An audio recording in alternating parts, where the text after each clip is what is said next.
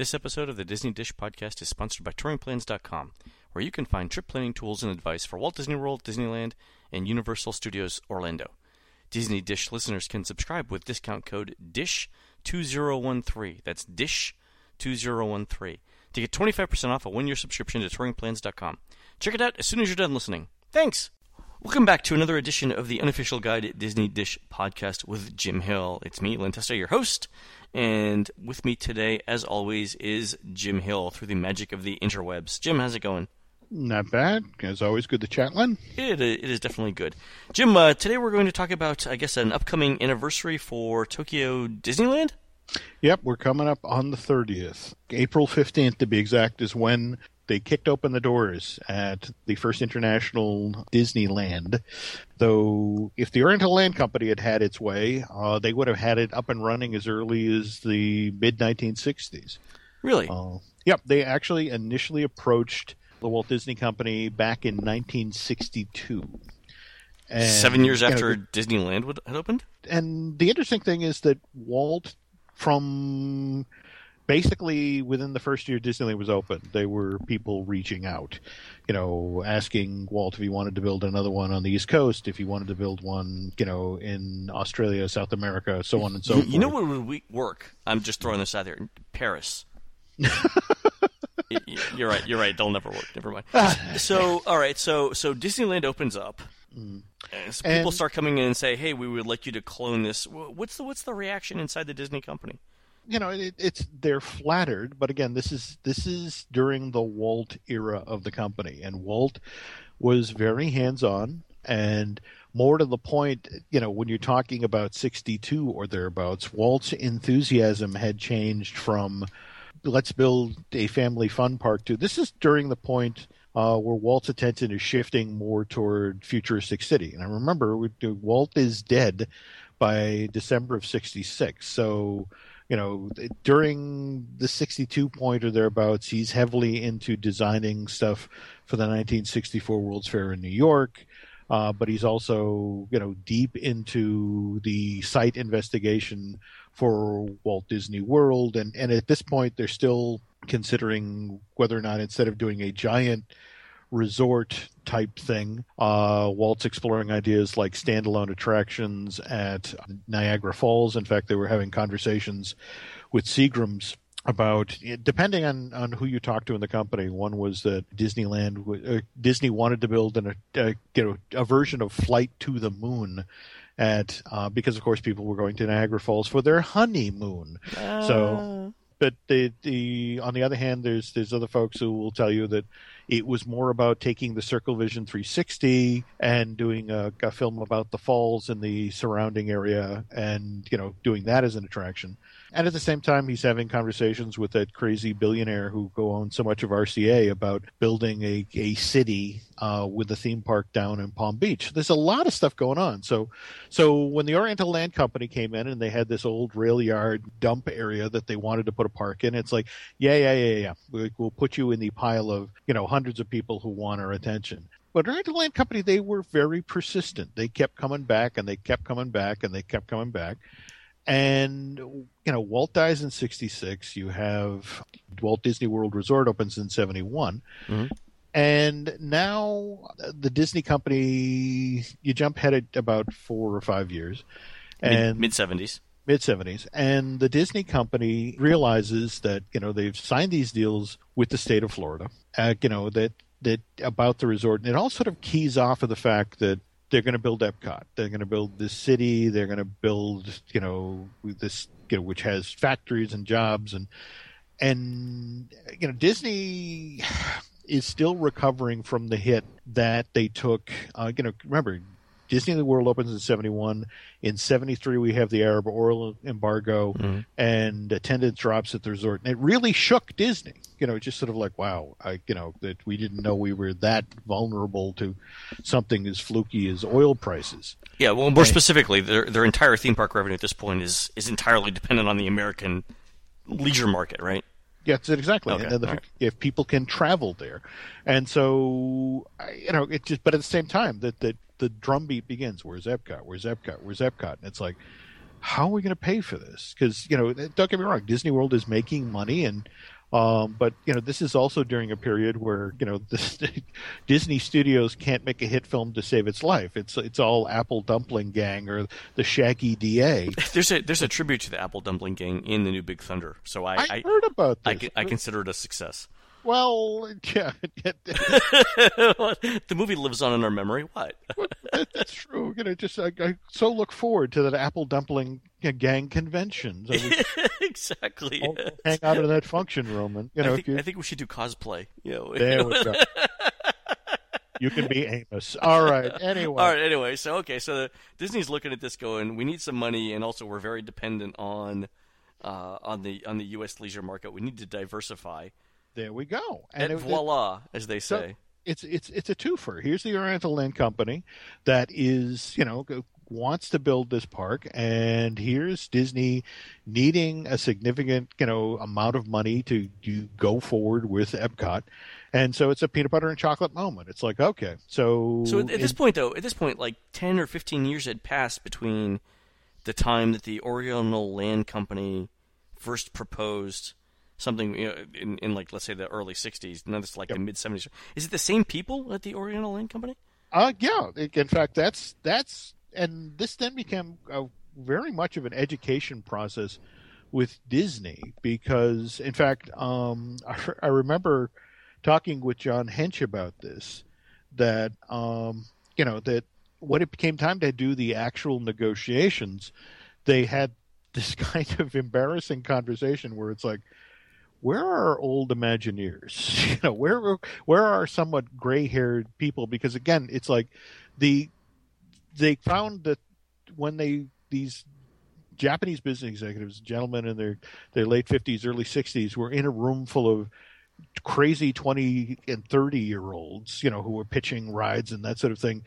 The meeting didn't go all that well. They didn't take what the younger people were saying or were trying to sell them seriously. Yeah, there's a whole cultural thing, right? Yeah, that's it exactly. So, yeah. But they found that if they took a John Hench or somebody like that who had a little more gray hair and spoke a little bit more slowly and that sort of thing, they could close the deal that much faster. But again, remember, this is, again, the Oriental Land Company pursued Disney since 62, but when it started 75, 76, when they started getting serious about this and exploring different ideas, suddenly the negotiation began to slow down, because now it's a Japanese negotiation. And, right. It's formal business meetings and pitches, and let us go off and consider this for 6 weeks and get back to you. And it took them till 79, 4 years to finally close this deal. And even then it was, I know guys who worked in the project, and just what was fascinating is that they would design new things for the Japanese, and the Japanese would come back and say, no, we want that. We want, for example, they'd point to Cinderella Castle and said, we want that. It's like, well, but we could give you your own special castle. We want that. And it then became kind of difficult because, for example, the Japanese would come stateside and visit Disneyland and Disney World and say, okay, we want Disney World's castle, but we want Disneyland's version of Pirates of the Caribbean. Yeah. And it's like, okay, so how do we fit that in? And in fact, it's interesting that that's been a problem since day one with Pirates of the Caribbean for Tokyo, because the Oriental Land insisted on the exact building front that it has in California.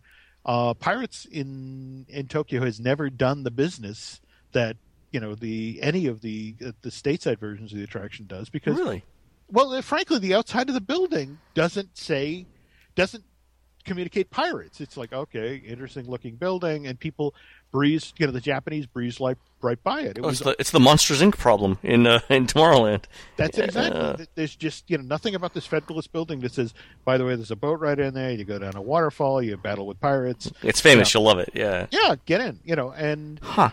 But that was the thing. That was the challenge. And in fact, jumping ahead a little bit with their history, when it came time, and Tokyo Disneyland was a success right out of the box. I mean, it was, and in fact, it's one of those things where the Disneyland and Disney, where people just stand back and just envy both the attendance levels, or more to the point, the retail. There's a whole sector of the Japanese public that in a house they're referred to as the Japanese shop girls, the secretaries, that sort of thing. These are the young women who come to the park, who come once a week. They buy the annual pass, but they come to shop. Really? In fact, I mean, if you're let's put it this way: if you're not a fan of Duffy the Bear at the Disney theme parks, you have nobody to blame but the young Japanese women. Good to know. Because when Duffy was introduced to the park, it became a sensation, and they found that they could sell, different holiday Duffys. They could sell outfits for Duffys, and these girls just could not get enough of Duffy. Sure, it's their Build-A-Bear. Yeah, so and that was the thing of, well, let's bring it stateside, and let's remember the first attempt at rolling Duffy out at California Adventure and at Disney was a colossal flop. They had to come back and try to make this character that much more accessible for the American public. But yeah, it just, the financial model for that park right off the bat just sort of floored Disney. And in fact, it was Eisner spent many days grumbling and growling about how, because the Japanese had ground Disney down so badly during the 4-year-long negotiation, the financial terms wound up being so in the Japanese's favor, because Disney was over a barrel needing the money to proceed with Epcot, that Disney, for example, only got 10 cents on every admission. Every dollar spent on admission going into the park. Really, 10%? That's terrible. And then 15% of retail. Wow. But at the same time, Disney thought, well, if this doesn't succeed, we want to, they wanted the big upfront cash payment for Epcot. Oh, so that's what they got. So they got upfront cash on it. Yeah. Okay. But in the end, it was one of these situations where it turned out to be such a success from the get-go. In fact, honestly, when you drill down into the deal for Euro Disney, when you drill down into the Shanghai and the Hong Kong deal, the terms for those parks are a direct result of the fact that Eisner and the folks that followed felt that Disney got hosed for Tokyo. But the card walkers of the world, they weren't, they just wanted to sort of make it, send it over there, let them run it. I mean, and of course the irony is that they trained the Japanese how to run the Disney theme parks, but they trained them in the style of Disney of the 1970s, which they embraced like a religion. In fact, that's, if you go over now to, I mean, you've been to the two Japanese parks, correct? I've not, but we were going to go the year of the earthquake in nuclear leak, and so it's hard to convince. It's hard to convince Hannah's mom to let the 14-year-old go over there. I cannot understand why, but yeah, it's strange. But no, it's this beautifully maintained park that is pristinely clean, and with cast members who are just so protective of their attractions that those who come over and then go to a stateside park are like, wait a minute, this filth. What is this? Yeah, we're looking to go over. Maybe this year if it gets slow. So let's go back to right before the opening, or even before the opening, because it opened in '83, right? Yep. So they're doing these negotiations in the late '70s. What sort of lands do the Japanese want, and more specifically, what sort of cultural changes do they have to make to the attractions for opening day? I mean, do we still have Americans running around in the frontier, like in Paris, right? The French are obsessed with the American West. What are sort of the things that are the same? What are the things that are different on opening day with Tokyo Disneyland? Well, for one, given that this was going to be built down by Tokyo Bay, they believed right off the bat that their entrance complex was going to have to be different. And there was, in fact, one fascinating kind of iteration of it where basically the entrance of the park was kind of a larger, flatter version of the Contemporary Hotel. I mean, you walked into this giant A-frame sort of space. I totally see that in Japan. Okay. Yeah. Yeah, but that was the thing. They showed it to the Oriental Land Company executives. It's like, no, we want Main Street. I mean, we get some wonderful design, but we want Main Street. And so Disney figured, well, all right, so we do Main Street only. We do Main Street by way of the Crystal Palace from the great London Exposition. So you have, these streets that are covered with a giant sort of lattice of glass and metal. And it's kind of clunky, but on the other hand, it does its job. It keeps you out of the weather. It keeps you, and you still have your beauty shot of standing on Main Street looking at the castle in the distance. But at the same time, it was always fascinating to watch how Disney kept trying to sort of shoehorn, to bend the Japanese to their will. I mean, for example, of course, as part of this negotiation, Disney was looking for somebody to step up and sponsor the Japanese pavilion for Epcot, and they did, sort of backdoor deals for that. But one of the ways they convinced the people to do that is like, okay, we'll take the money that we're going to spend to develop a Japanese-centric attraction for Epcot, and we'll put that same attraction in the sort of the Tomorrowland section, and this was the Meet the World attraction, which was kind of a carousel of progress take on the history of Japan, which was, in fact, that's the interesting thing. If you go backstage at Epcot, behind the Japanese pavilion, there's this giant building just behind that sort of gallery space. It's huge. It is. Yeah. It is, because that's where this attraction was supposed to go, and it was only in the latter. In fact, it got bumped out that attraction to sort of phase 2 of Epcot, and then ultimately never got built because once they opened Tokyo Disneyland and Americans began to get over and do the Meet the World attraction, they would get off it, and it's like, it's very attractive, and I enjoy the talking stork, but kind of interesting how you stepped around the whole World War II thing. Yeah. You'll notice on the American Adventure, that's exactly where FDR's speech cuts off when you start naming the people that were on the other side of World War II. There you go. No, and in fact, that's again, that kind of interesting that. In fact, it was the Japanese, as part of the Epcot negotiation, that insisted, well, all right, if we're going into Epcot, we need to be next to America. So it's, you can't think about it. Awkward. Yeah. So now the history of the 20th century goes invention of the automobile, stock market crash, Great Depression, Elvis. There we go. There's this whole section keep moving. Nothing to see here. Yeah. But yeah, that in the end they realized that opening an attraction that kind of steps over World War II in a place where all of our World War II veterans have gone to retire, probably not a good idea. So that never got built. But So in Tokyo Disneyland, did they do anything different with the theming of, like, Main Street? Obviously is, I guess it's the American Main Street.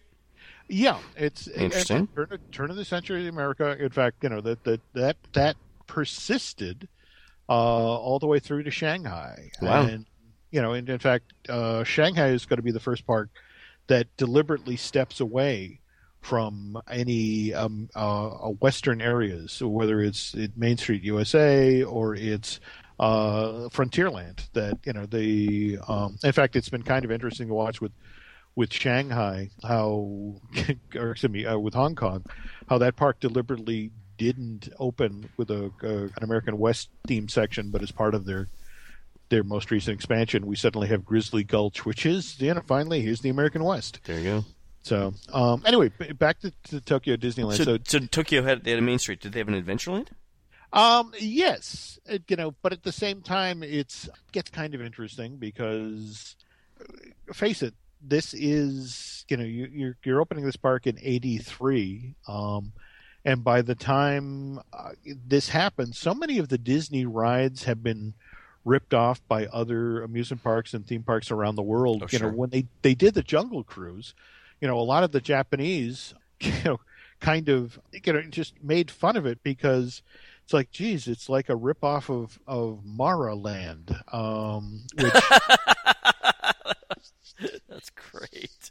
in fact, that's that's one of the more bizarre parts of this story is that there was one of the reasons this took as long as it did is there was a park called Nara Dreamland that opened in '61 in Japan, and this was so obviously a ripoff of Disneyland. I mean, it was just like their castle, their Frontierland. I mean, if you trust me, if you go and Google Nara Dreamland, they didn't even pretend. I mean, you enter the park by going by the Disneyland train station. It's an exact replica of the Disneyland train station. And then you walk down a knockoff of Main Street USA, and there's a castle at the end of their Main Street. You know, the concept of intellectual property back in the 60s was not yet fully formed, Jim.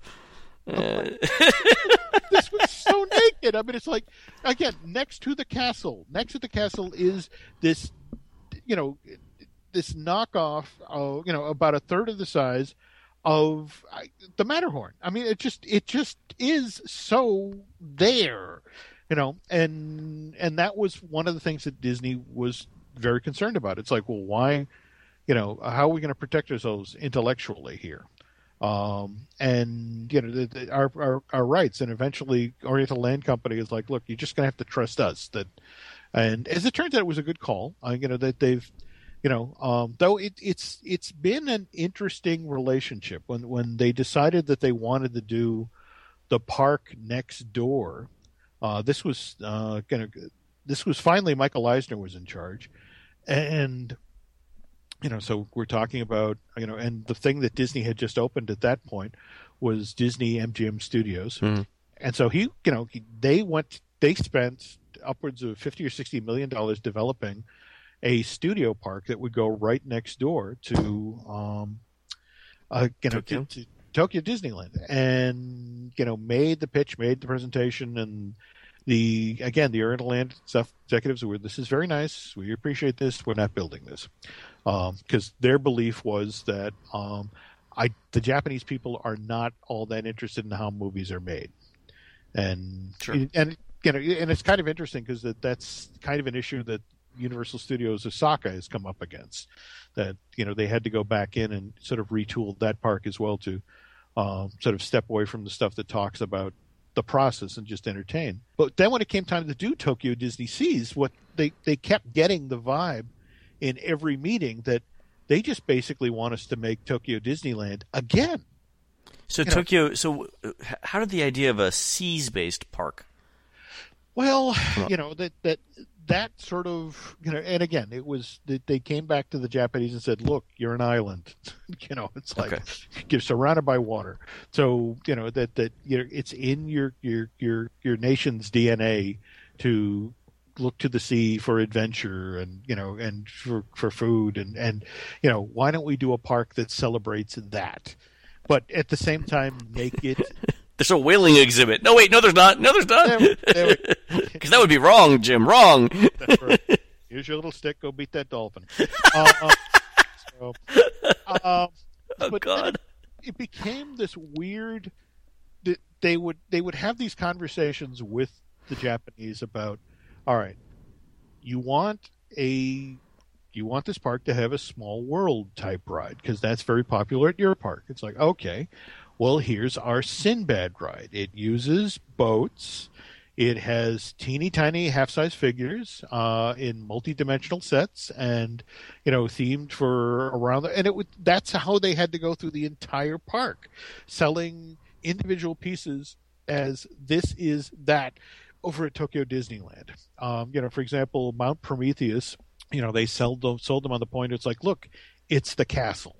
All right, it's made of concrete. It's large. It comes to a point at the top. And we do fireworks over it. It has all the characteristics of a castle.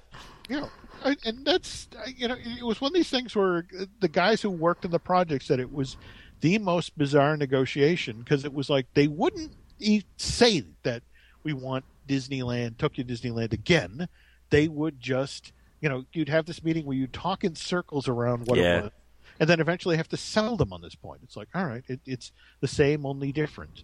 And of course, the irony of that is, if you know your Disney history, what ends up happening is that the icon for this park, in fact, there's one of the very last photos that was taken of Frank Wells before his tragic death, is Frank in front of, the model for Tokyo Disney Seas, where the icon for that park was the lighthouse at Alexandria. Right. Which, of course, ended up at the Universal Studios, but whatever. It's that happened. So they along with Tokyo Disney Seas and Tokyo Disneyland, I've heard that the hotels over in Tokyo are some of the most amazing hotels in any Disney property anywhere. How do those get built? Does the Oriental Land Company own those as well, or do they bring somebody in? No. That's that was one of the more interesting aspects of the project. In fact, that was one of the only successes right off the bat from, if you remember, the opening of Disneyland Paris, that you came under the Disneyland hotel, which is it's a beautiful hotel. It's on a much smaller scale than the U.S. hotels, and it's sort of like a Grand Floridian sort of feel to it. The other thing is that it's something for me to say this. I think it's expensive, Jim. I think it's expensive. So God, if I think it's expensive. Wow. Yeah. Okay. I actually haven't stayed at that hotel because it's so expensive. Think about that. Jeez. I know, right? So the Oriental Land Company decides to do a couple of. Were hotels always part of the original mix, even from opening day, or was it something that they added on? The part of the problem was that Oriental Land Company, there were hotels on the periphery of the property, but they didn't own them outright. There were Hiltons and that sort of thing. Sure.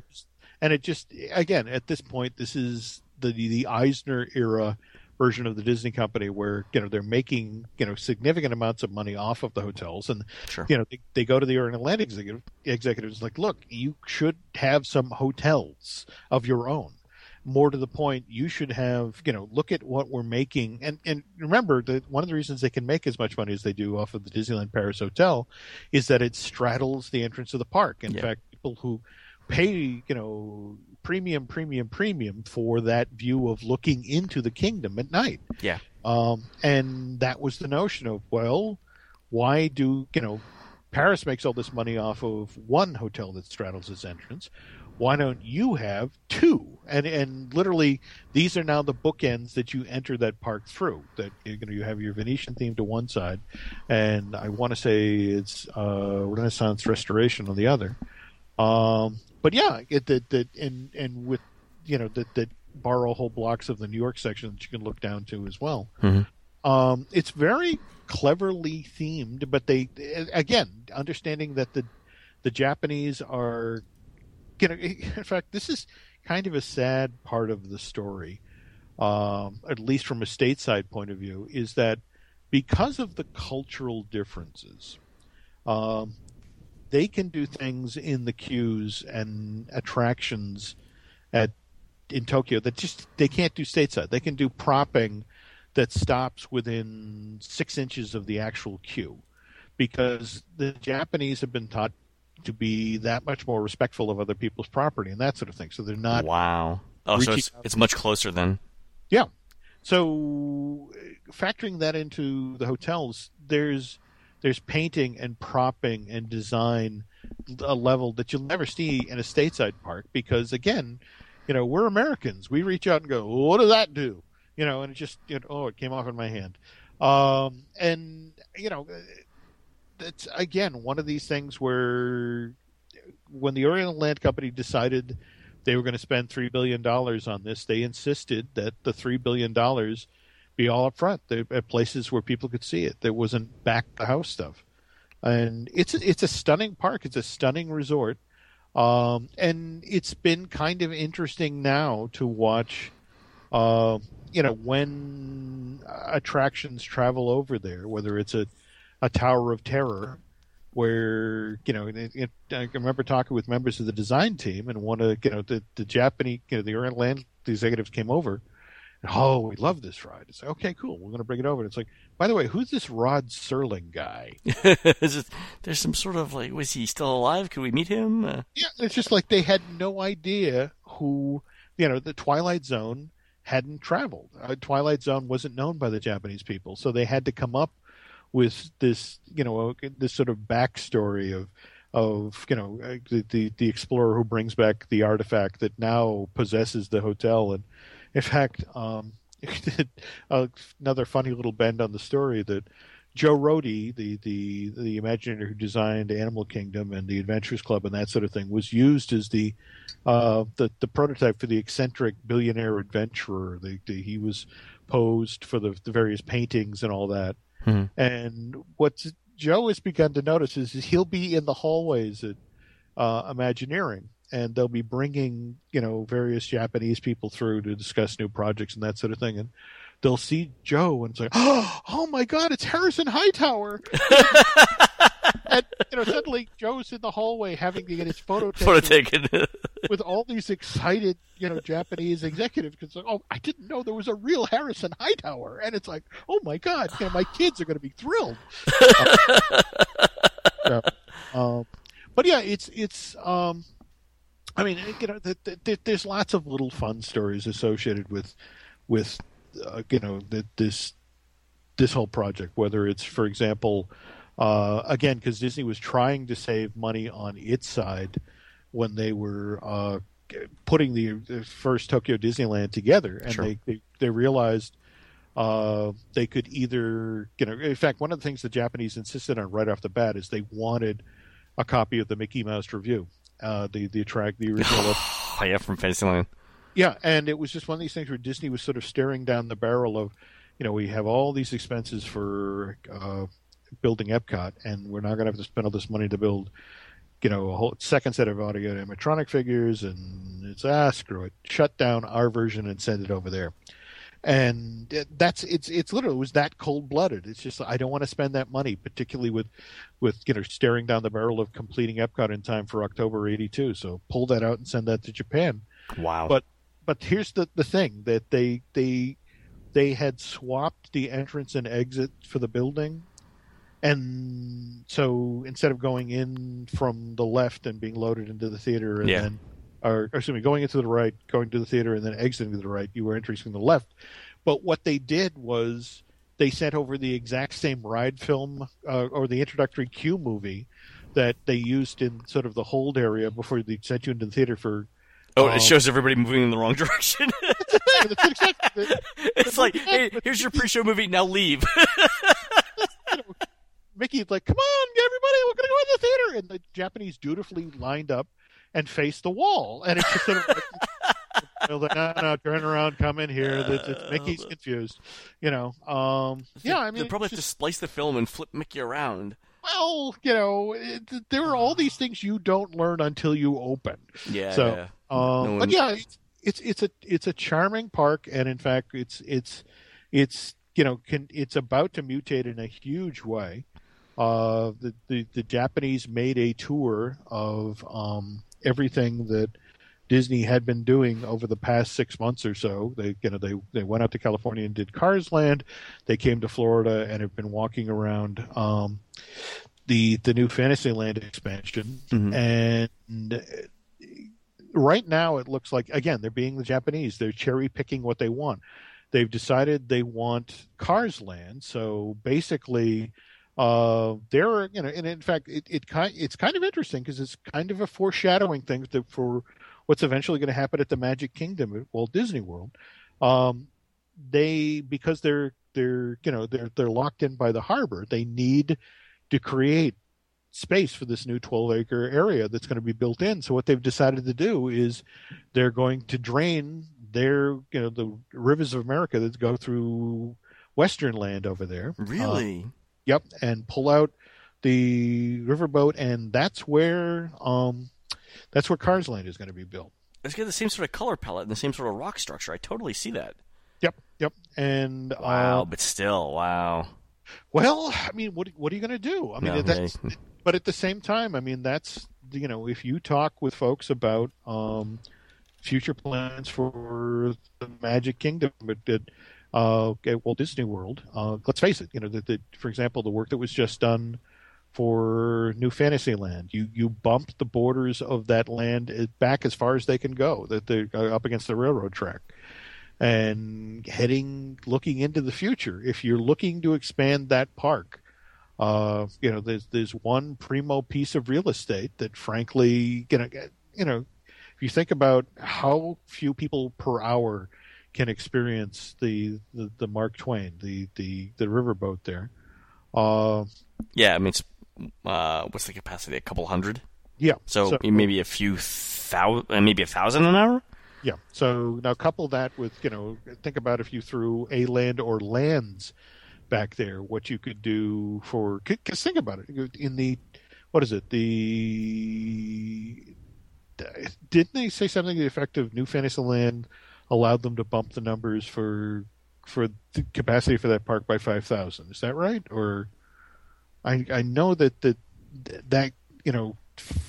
that's an number that I heard about, what that added for additional capacity of the park. So if you think about you could do back in Rivers of America thereabouts. But again, understand this is the 50-year plan, not the we're going to do this next week. It's always a little interesting when you get to the Disney parks. You're treading on somebody's family memories. Yeah. And I mean, it's funny just hearing the people who complain about the pulling out the Skyway station that had been used in decades to put in the new Hansel themed bathroom. we can go pee where we once made family memories. This is amazing. That's right. That's right. Wipe your hands, kids. Grandma loved this place. Wipe your hands. But yeah, I mean, it's a Tokyo Disneyland occupies such an interesting space in Disney company history. Again, there'll never be a first international, Disneyland ever again.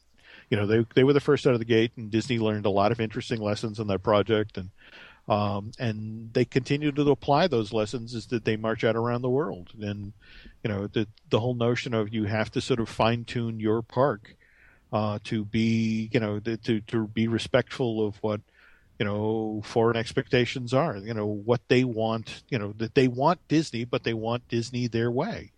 And and with the Japanese, it's always been interesting to watch the mutations, whether it's Marie, the little white cat from the Aristocats, becoming a character that's hugely in demand. Yeah, you mentioned that. I can't figure that out for the life of me. I mean, but figuring out why certain characters become popular with Japanese is a difficult thing to do. Absolutely. But on the other hand, it's like when they see that opportunity, they go. Sure. So, have you been over to the parks? Not yet. In fact, I'm eyeballing. That just. In fact, again, we need to talk about this. That when Shanghai opens in 2015, 2016, I think touring plans should do something ambitious and look at there's a lot of us who have been meaning to get to all of the parks and or at least the international parks, and it might be worth sort of eyeballing whether a bunch of us world tour, Jim, the world tour. Actually, Tokyo to we looked at Tokyo to Hong Kong, and that's actually an 8-hour flight. Mm-hmm. Because like I said, when we looked at it before the earthquake, getting to Tokyo not that big of a deal, and the hotels by the way are pretty interesting. They have many more themed rooms than World does. But we looked at doing that and then going to do Hong Kong, but it was an 8-hour flight. Essentially, you're an entire day of travel plus all the other time of travel to get there. But it was definitely look at it. I think that'd be fun. 2015. 2015. Well, again, just be aware that that's in-house. In fact, that I think that's part of why Iger is talking about extending, because everything I've heard is that Shanghai's opening date which was now in the latter point of 2015, seems to be sliding into 2016. Oh, and he wants to be around for that. Was he some sort of contractual thing that he gets a bonus if it opens? No, I think it's. Oh, it's his park. It's his legacy. Yeah, so I got it. Okay. it wants to be there for it. But yeah, I think it would be fascinating to particularly to make that trip to compare how all of the international parks have their own subtle ways of dealing with the local culture. I think that's a great idea. Let's start talking about that a little bit more. Have you been to Disneyland Paris yet? Again, on the list. So, all right. Well, we're doing a cruise. I don't know. We haven't announced this yet, but Jim and I are doing a cruise in September. We'll be talking about the DCL. So maybe we can commandeer the ship and make it as far as Gibraltar. All right. I can't wait till this is played back at our trial as evidence. There we go. All right. Well, anyway. I didn't say anything. I'm sorry. All right. Well, anyway, they've been listening to another episode of the Unofficial Guide Disney Dish podcast with Jim Hill. For Jim, this is Len. Thanks very much for listening. Please rate us on iTunes. Let us know what you guys would like to hear on upcoming episodes, especially ones that don't land us in jail. For Jim, this is Len. We will see you on the next show. Take care.